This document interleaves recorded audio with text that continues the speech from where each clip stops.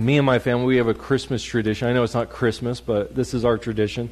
Every year we go down to Tyson Wells Game Shop.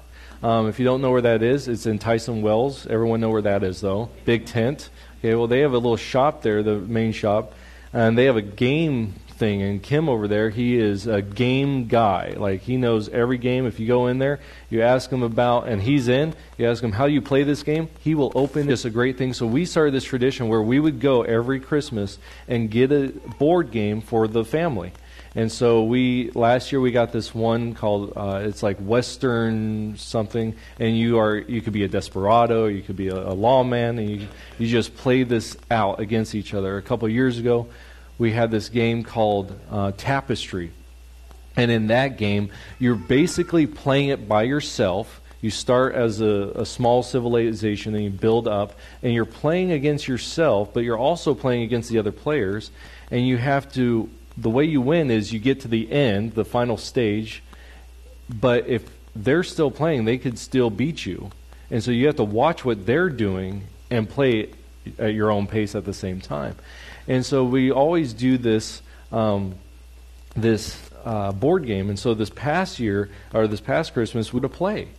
It took us over 3 hours to play because we forgot how to do it. And by the time we were done, we realized, oh, that's how you're supposed to play the game. And so, but it was a fun game. But what gets me with board games is I started looking at all the different people's lists of the best board games or the most iconic board games or your top 10 board games. And things like the Game of Life, Clue, Scrabble were all on those. But on every single in the top 5, you know what it was? Monopoly. Monopoly was always in the top 5. Yeah, and it's the one board game that growing up, I know my family played. Like, we all played that game. And I liked it. It's a fun game. We still play it. We have different types of Monopoly. We have like a Star Wars one. We have a quartzite one. Yeah, we have a quartzite one. And so we all these different types of Monopolies.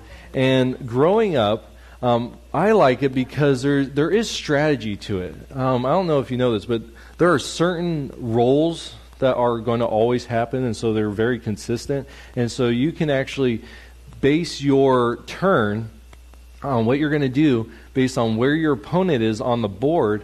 And okay, so they're probably going to roll within these numbers, and so they're going to land within here. Well, that's one of my places. So I'll put a house now for the chance of them to come over, right? And so there's a lot of strategies that go on with it. So I would play with my family growing up, and I was one of those people that loved the game, so I wanted to keep the game going, right? Yeah. And so, but there's a point in that game where divorces happen and family relationships die, okay? And I would always go past that point. And so my mom came up with this little thing, because what I like to do is, hey, if I'll make deals with you. So if you land on here, you can't afford it, hey, next time we come around and I land on yours, then we'll call it even, right? So these are the things I do. So my mom came up with this little title she used of me, and I don't think it's a good title, but she would always say, she would just say, you're Satan. Making these deals that seem beneficial to me, but are not. And so then, got out of the house and everything, and I started playing with my wife. And she goes, you know what? Your mom's right. Because it's just fun to make these deals, because we just keep prolonging the thing. Play the game of just take the opportunities. When something comes up, you're like, man, that might hurt me right now, but I know in the long run it's going to help me. And so, but it's this idea of being an opportunist, right, in the board game that I think makes it so much fun. But it's what we're going to talk about today, is to take opportunities that God gives us. And so if you have your Bibles, we're going to be in Judges chapter 4, and we're going to be looking at verses 44 through 22. And as we get into Judges 4, let's talk. We're in the middle of we're in the middle of our series. We're in the third week. We have one more week to go in this series of what we're calling useful arrows. And so starting off the new year, how are we going to be useful to God? Okay, so that's what we're kind of talking about. And so in the first week, we talked about this guy. His name is Eliezer, and he was the servant of Abraham that was tasked to go get a wife for Abraham's son. And so what we saw in his life was a desire to do the will of his master. He loved his master. He didn't look at his master as someone that he could gain a lot from financially, but he loved him. He inquired of his master's will, and he did it. And so we talked about how as disciples of Jesus, we need to do the same thing. We need to be, the will of God needs to be the greatest thing in our life. And I was thinking about this week, how can we put this, because all these things work together. And so really it's like the car. Like the car in your driveway, that is the will of God. Okay? We'll walk through that a little bit. So the car, the will of God. All right? In the second week, we looked at the warrior Caleb. And Caleb was this guy. He was one of the 12 spies that went into Canaan to check it out. He was only one of 2 that came out and said, yes, we can take this land because God is with us. And so because of that, God said, I'm going to give Caleb his own little piece. And so fast forward that, when Caleb's 85 years old, God gives him that. He fulfills that promise.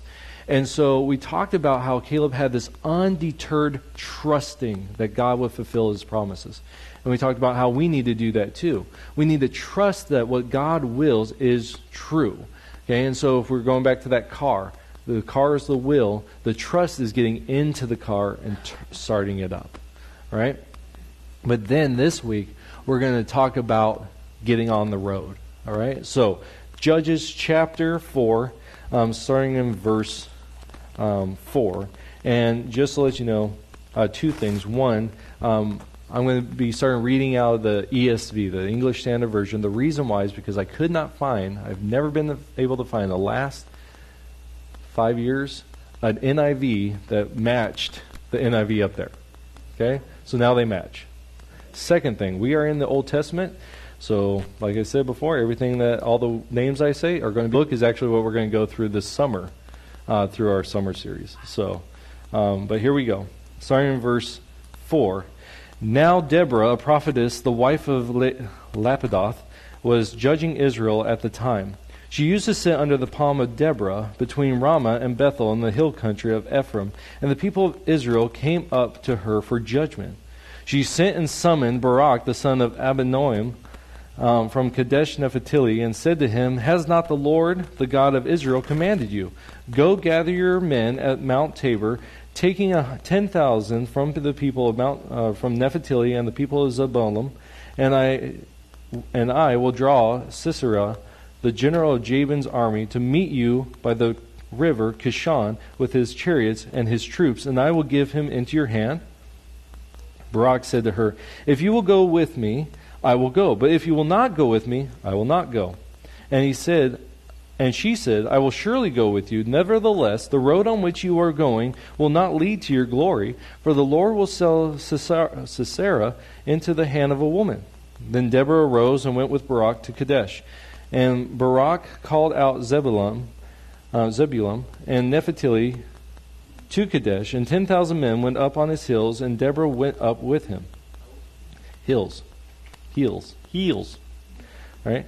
Now Heber, the Kenite, has separated from the Kenites, and the descendants of Hoab, the father-in-law of Moses, and had pitched his tent as far as the oak in Zananiim, which is near Kadesh.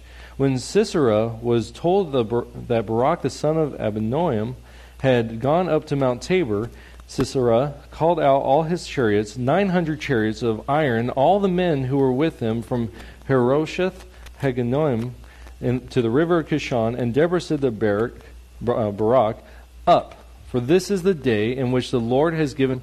And the Lord routed Sisera and all his chariots and all his army before Barak, by the edge of the sword. And Sisera got down from his chariot and fled away on foot. And Barak pursued the chariots and the army to Harosheth Hagonoim, and all the army of Sisera fell by the edge of the sword. Not a man was left.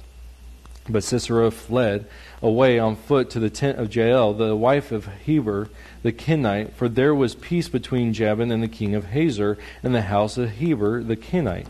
And Jael came out to meet Sisera and said to him, "Turn aside, my lord, turn aside to me, do not be afraid." So he turned aside to her into the tent, and she covered him with a rug. And he said to her, "Please give me a little water to drink, for I am thirsty." So she opened a skin of milk and gave him a drink and covered him. And he said to her, "Stand at the opening of the tent, and if any man comes and asks you, 'Is anyone here?' say no." But Jael, the wife of Heber, took a tent peg and took a hammer in her hand. Then she went softly to him and drove the peg into his temple until it went down into the ground while he was lying fast asleep from weariness. So he died. And behold, as Barak was pursuing Sisera, Jael went out to meet him and said to him, "Come, I will show you the man whom you are seeking." So he went into her tent, and there lay Sisera dead with the tent peg in his temple. So you have this whole situation, right? And I love the book of Judges. And the reason why is because the book of Judges to me is really, it shows kind of the life cycle of both Israel and of the individual believer. So the book of Judges, if you don't know, we need to back up into the book of Deuteronomy. Deuteronomy, like we talked about last week, you have this new generation of Israelites coming up, and they agree to be God's covenant people. And so they go in and they take the land of Canaan through Joshua. Like Joshua leads them up, and that's where Caleb comes into the story. But then you get into the book of Judges, and there begins to be a cycle. The cycle of we're God's people, and then we rebel against God by doing the things of the land, and we get into trouble, and we let that go for a while, and then we cry out to God, and it continues. He saves us, and then it starts again. Like there's this cycle. And I always see that as we see that throughout Israel's history. We get into Samuel, we get into the kings, and there is this cycle. And it gets longer and longer of being in rebellion against God until the point of the exile. And so this whole thing, but it's also in us. Like as believers, we can do this. There are times in our lives where we falter and we go, "God, I'm just going to do my own thing for a bit." And then we go, "You know what, God, this is wrong." And we cry out to God. And God's like, "I'm right here." There's forgiveness from God. And so there's kind of this cycle within us as well. Except hopefully as we're growing Judges, because it just in several chapters it just shows us this cycle. And that's one of the reasons why we're going to be talking about this summer. But when we come to this point in the story, right before this, it says that God sold Israel into the hands of the Canaanites. And that idea there is slavery, that he is allowing Israel to go into slavery because they are going into bondage. Apart from God's covenant is bondage.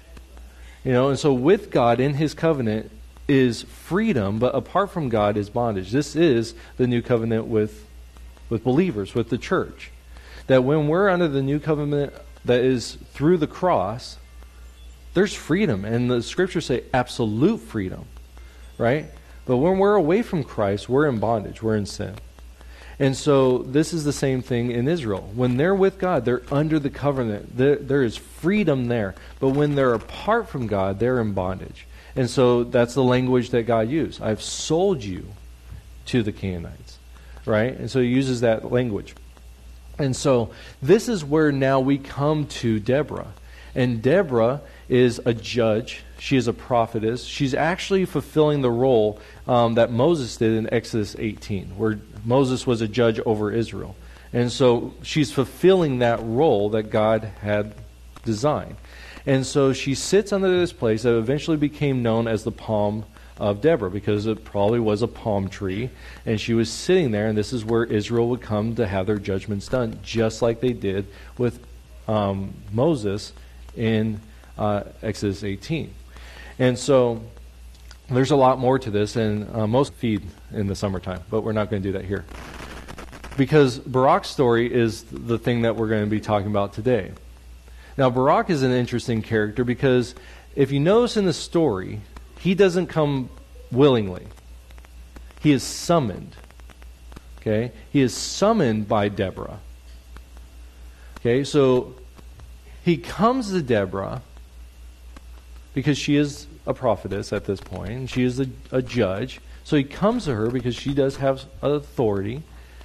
And what's interesting is what she says to him. And she says, "Has not the Lord commanded?" That's not a statement. That's a question. And she goes into what the rest of it is. To grab 10,000 men and go and fight.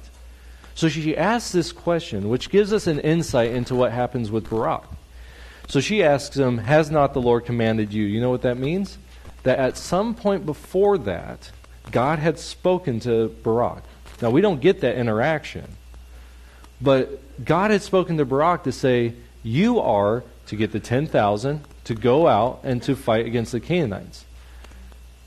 But because Deborah's asking him now, we know that he didn't do it. Right? He didn't do it. And so he was now summoned by someone that God told to summon. And he comes and she says, "Why didn't you do it? Has not the Lord commanded?" And so his response is, "If you go up with me. If you go up with me, then I'll go." And her response is, "I will." That's really interesting, right? She goes, "I'll do it." And so, but she says there's a caveat. You're not going to get the glory that God intended for you. It's going to fall to a woman. About this story, they put it into this context of this: when a man doesn't step up, a woman will. Okay, I don't think that's what the story's talking about. I do agree that I think there is that, and I think one of my pet peeves is guys. We are a problem in the sense of this: since Adam, we tend to not step up into the role that God has called us to. And I truly believe that the Bible is not written to women, it's written to men. That guys follow God. Because I'll just give you an example that I give in our apologetics class. In the book of Ephesians, chapter 5, you'll see this thing: husbands, love your wives. I use that when I do marriage ceremonies because it's a really important passage.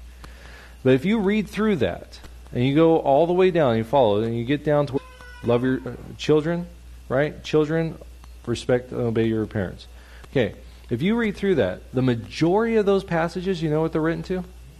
Men. You know why? Because we have a thick skull. Let's be honest, guys, right? We need to step up, and this is my opinion. Our society is messed up because men abdicate what's that word? Abdicate. Okay, their role. Okay, so I think there's a big problem. So I think the Bible's written mostly to men. And what do we see in this passage? We do see that. We see a guy abdicating his responsibility, right? But I don't think it's a guy versus woman thing. Okay, I don't think that's it. But it's almost as if Deborah's saying, you know what? You, Barak, are supposed to be out there fighting. That is your role as a guy, right? So your glory is going to be given to someone that shouldn't even be on the battlefield. And that woman is not Deborah. A lot of people, when I've heard talk about this, they think Deborah is the one who gets the glory. And it's not. It's this girl, this wife named Jael. She gets the glory. Now, I'm going to prove that because after this whole thing, and we're going to come back to some of this, but after this whole thing happens, right, there's a song that gets sung by Deborah and by Barak. They both sing this song. It comes in Judges chapter 5. So if you flip over to Judges chapter 5, you drop down to verse 24. Okay? They go through this, the song goes through everything that we read. And it kind of leaves out the fact that, Barak didn't do what he was supposed to do at the beginning. Because, Barak's singing this, and he's like, I don't want to look bad. But then it comes to the very end, verse 24, and they say, they sing, okay, this is Deborah and Barak. They sing, most blessed of women be Jael. Okay, now I just want to stop with that real quick. Okay? If you were here through our Christmas series, we talked about Mary's song. Okay? And right before Mary makes this song, she meets her relative Elizabeth. Now, if you know that story, do you know what the first thing Elizabeth says to Mary? Blessed are you among women. This idea of blessed, it's a huge honor. Gigantic. It's saying what you have done should be talked about for centuries. This is such a huge thing. And so when Elizabeth says it to Mary, she's saying, because you trusted in God and you are walking in this, you are blessed among women.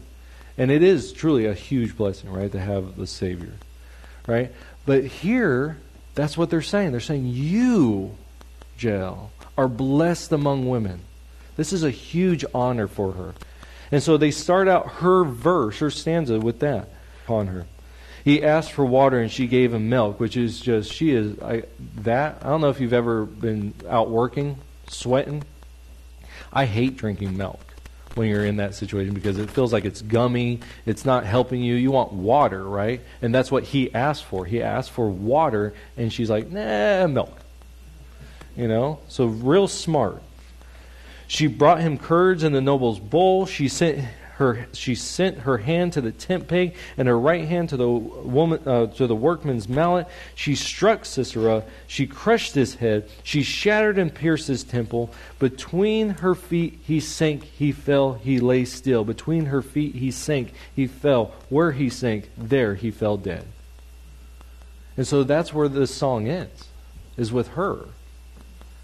And so this is that glory. Here's this girl who should not have been anywhere a part of this battle, getting this huge glory that was supposed to be for Barak. And so I don't think it's a woman versus man type of thing. I think it's this. It's follower versus defier. We look at Barak. Let's look at him real quick. Here's a guy, right? Here's a guy that is called by God. We know that because Deborah says, has not the Lord commanded. So he had already been called by God to do something. And he said no. Right? Either by words or by deed, he says no against God. And it takes the summoning for him to even acknowledge that God has called him to do something. And then, so he's denied God once. He's come before the judge. And now he says, okay, I'll go, but you have to go with me. Now, it wouldn't be proper for her to go. And so maybe, he probably said this is what I'm thinking, is he's saying this because she ain't going to go. I'm good, I'll be let off. And when she goes, okay, well now, he's got to go. Because here, this lady's got more gumption than he does. So now, okay. And then she responds with, but, right? You're not going to get the glory that God has intended for you. And so now they go, and you watch Barak in the story. He doesn't go, okay, now that we're here, let's get this right. It's Deborah that has to say, okay, now go. Right? And so this guy is setting up one thing does not do anyone. He has to be handheld to go out to the battle, even though God's with him. There's a problem I see in Barak's life that too often, as a pastor, I see in a lot of people's lives. I get asked a lot, Pastor, can you help me in this? I'll give you an example of this. Years ago, I took over... I was in the transition period of walking into this position. And I had a gentleman come up, and he said to me, I just want you to know, Pastor, that at any time, if I'm talking to someone about the gospel, I should be able to call you, and you come share the gospel with them. And I said, I had no problem doing that. But that's not my job. Your job is to share the gospel with them. I have no problem talking to anyone. We'll talk, we'll sit, we'll have hours of conversation if I have that available. That's not the problem. The issue is, God has, if you accept Jesus as your Savior, the Holy Spirit indwells you. That's more than enough qualifications to do anything. My degree, my title does not give me any more access to God than anyone else. And it's the same thing with Deborah. There is nothing that Deborah had access to that Barak couldn't say, okay, God. And so don't think of this person or anyone that's puts into a position of pastoral leadership as if they are higher than anyone else in the body of Christ. We are all servants of God. Okay? So that is a problem that I see in Barak's life and I see too often in Christians' lives. Okay? We all have access to the Scriptures, which is phenomenal in our day. Okay? So Barak has this problem, and he's putting things in front of God, saying, no, no, no. And here's this girl, this wife. I don't want to just call her girl. She's a grown woman. And she gets an opportunity to do something. Now, we're not told that God told her anything. But she takes the opportunity. And she takes a tent peg and she smashes it into his head. A violent thing. But she is also cunning with the milk. Puts him asleep. He's tired, a little warm milk, he's gone. Literally. He's like, he's gone. Because she takes him out. And so, that's a huge thing. One had to be brought along to finally do the opportunity that God had set out for him. And the other one didn't even have to be prompted by God. You know, there are so many things that God has told us to do that we don't have to go, God, should I do this? Amen. Right? He says, love your neighbor as yourself. I don't have to go, man, my neighbor's struggling over there. God, should I help? Okay, you get back on me. I'll just wait. Man, they're really struggling.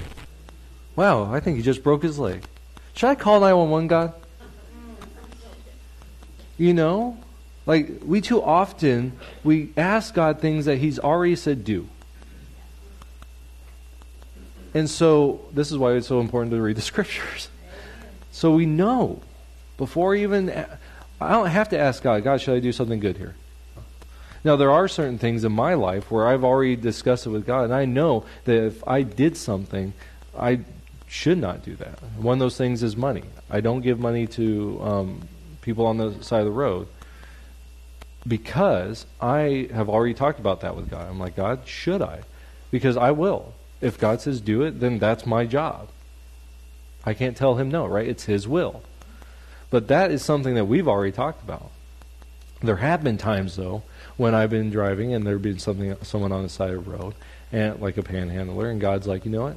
You have a piece of candy bar? Give that to them. Okay. Like, in those situations, but that's unique.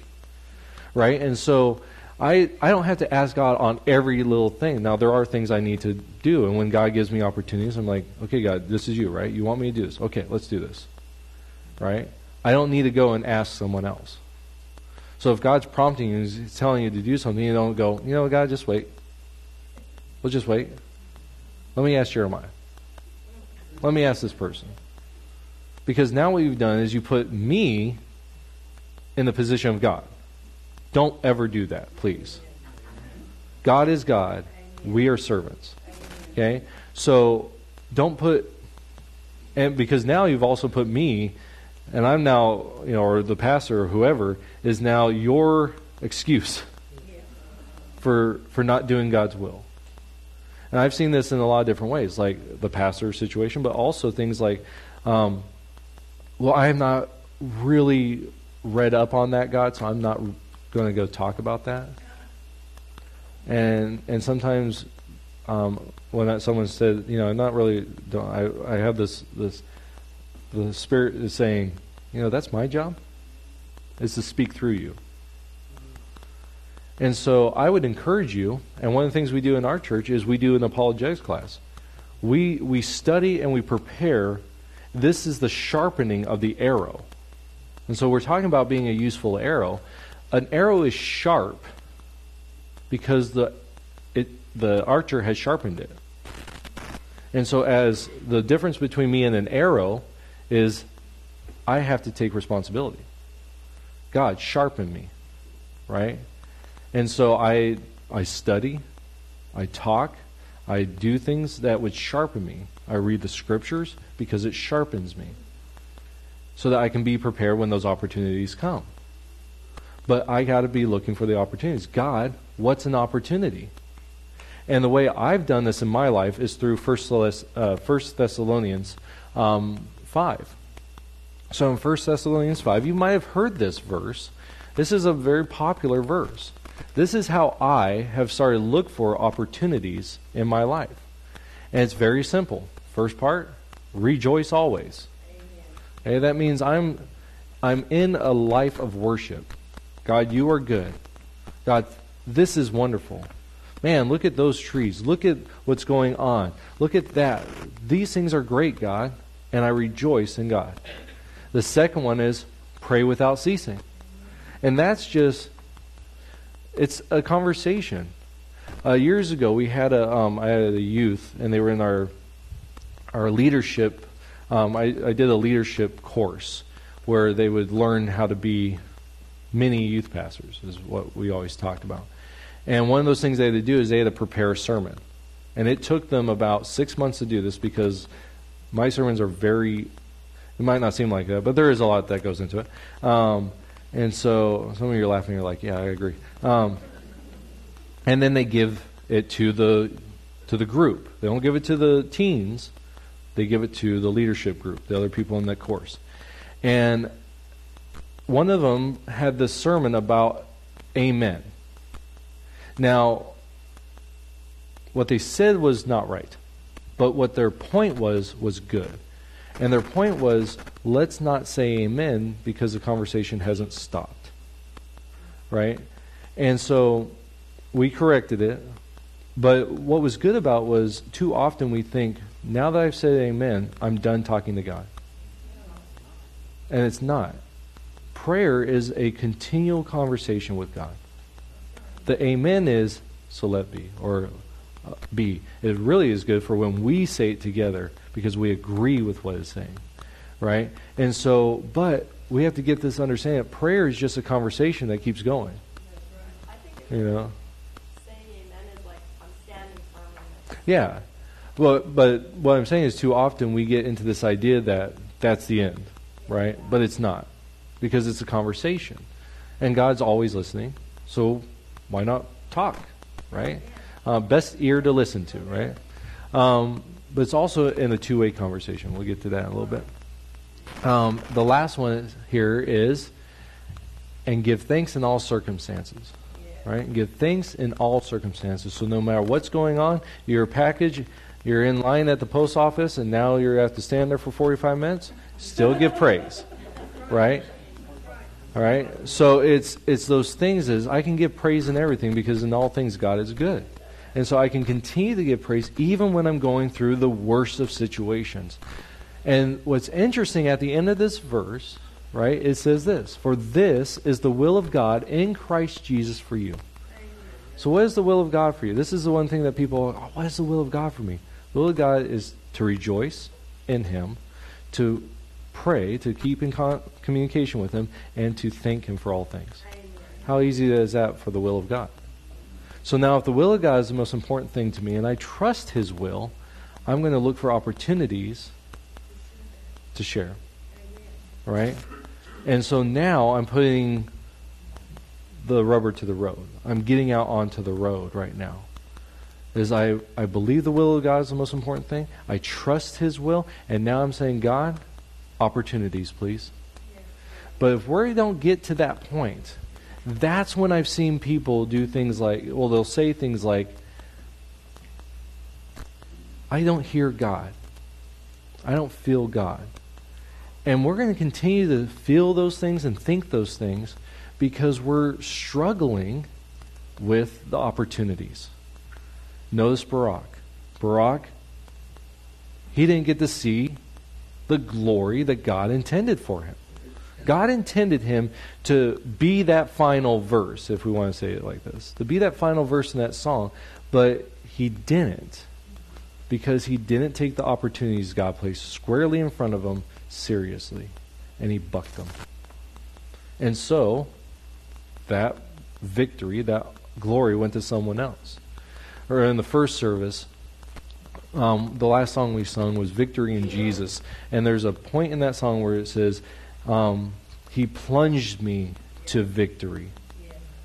That's a great, like if you want to think of it in your head, just being plunged to victory. That is what God desires for his people.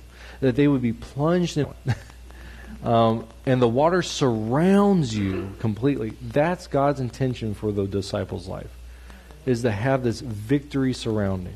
But too often we say, oh, but God. And we don't take the opportunities he presents us seriously. And so we need to. We need to act on the will of God. Because just saying we believe in the will of God, just saying we trust God, is not what God has called us to. He's called us to do. Okay? So my challenge for you this week is very simple. I don't know if you've noticed that all the challenges start at your door. Okay?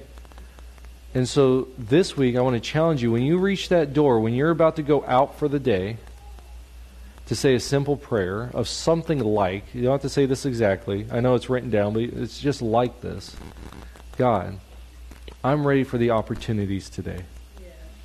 Show me and help me to achieve those by your Holy Spirit, because I can't do it by myself. I mean, how simple.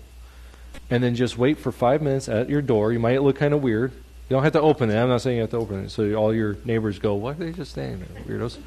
You just, before you go out, Lord, I want the opportunities. Help me see them and help me do them. And then wait 5 minutes, because God speaks. And just wait for him to say, because there's been times when I've stopped at my door and prayed a prayer like that, and God's like, oh, don't worry. And then I go through the day and I end at that same door and go, wow, a little less tomorrow, please. He goes, don't worry about it. You know, it's just something just quick. And so I want to encourage you, because God, there are so many opportunities out there that God presents us that we just go. And I want to give you a couple of feet to that, okay? Just a couple of feet. It can be as simple as this, okay? It was brought up as the post office in the first service. That's why I shared it. But I brought up something like at the dollar store. You know, we have a couple dollar stores like Dollar General. They always seem like they're out in chaos. Okay, and during this time, at places of food, all these different places, you can see that the people who are working are just overwhelmed. Yeah, they're just dealing with a lot. How simple it would be to go up to them and say, you know what? I want to encourage you that you're doing a good job, that God loves you, and I pray that God's blessing will be upon you. Okay? How long was that? 10 seconds? 20 seconds? That could impact their life. Yeah. Yeah, it could be just as they're doing, and they're like, man, it's really hard. And you'd be like, you know, I see that. I want you to know that Jesus loves you, and that through this, he can get you through that. I just want you to know that. So be encouraged. Okay? And that might be the seed that they hold on to, and they're like, what is this Jesus talk? You know, the people of God need to be the light. Right? We're called to be the light. And so why not simple acts of love to people that we might never ever see again? But that might be that seed that's planted that grows into a great faith. And you might see that person, and someday they might be the Billy Graham of tomorrow. Just because, and they can look back and they can say, I was just encouraged by a believer, and I sought that God because of it. And so it's simple things, but point people back to Jesus. That's one of our 4 pillars of this church. To be loved by God, to lift him up in worship, to locate the needs around us, and to point everyone back to Him. Those are the 4 foundations of this church. And so I want to encourage you this week to be an encourager, to look for the opportunities God has for you. All right, let's pray. Heavenly Father, we thank you so much because you're a good God. Where can we turn but to you? When all these things in our world seem to be so falling apart, but you are the Alpha, you are the Omega, Jesus. And so we just praise you that you are such a good and glorious God. Lord, I pray for my brothers and sisters in here that we would look for opportunities in our lives where we would say, there's God moving, I want to be a part of that. So that, not for our glory, but for yours. Because any glory we get, let us turn it back over to you because you are worthy. And so, Lord, just use us. We are the arrows in your quiver. And, Lord, use us for every Holy Spirit, that we would be empowered to do the things that you would have us do by your will, trusting in you fully. And so we praise you in the name of Jesus. Amen.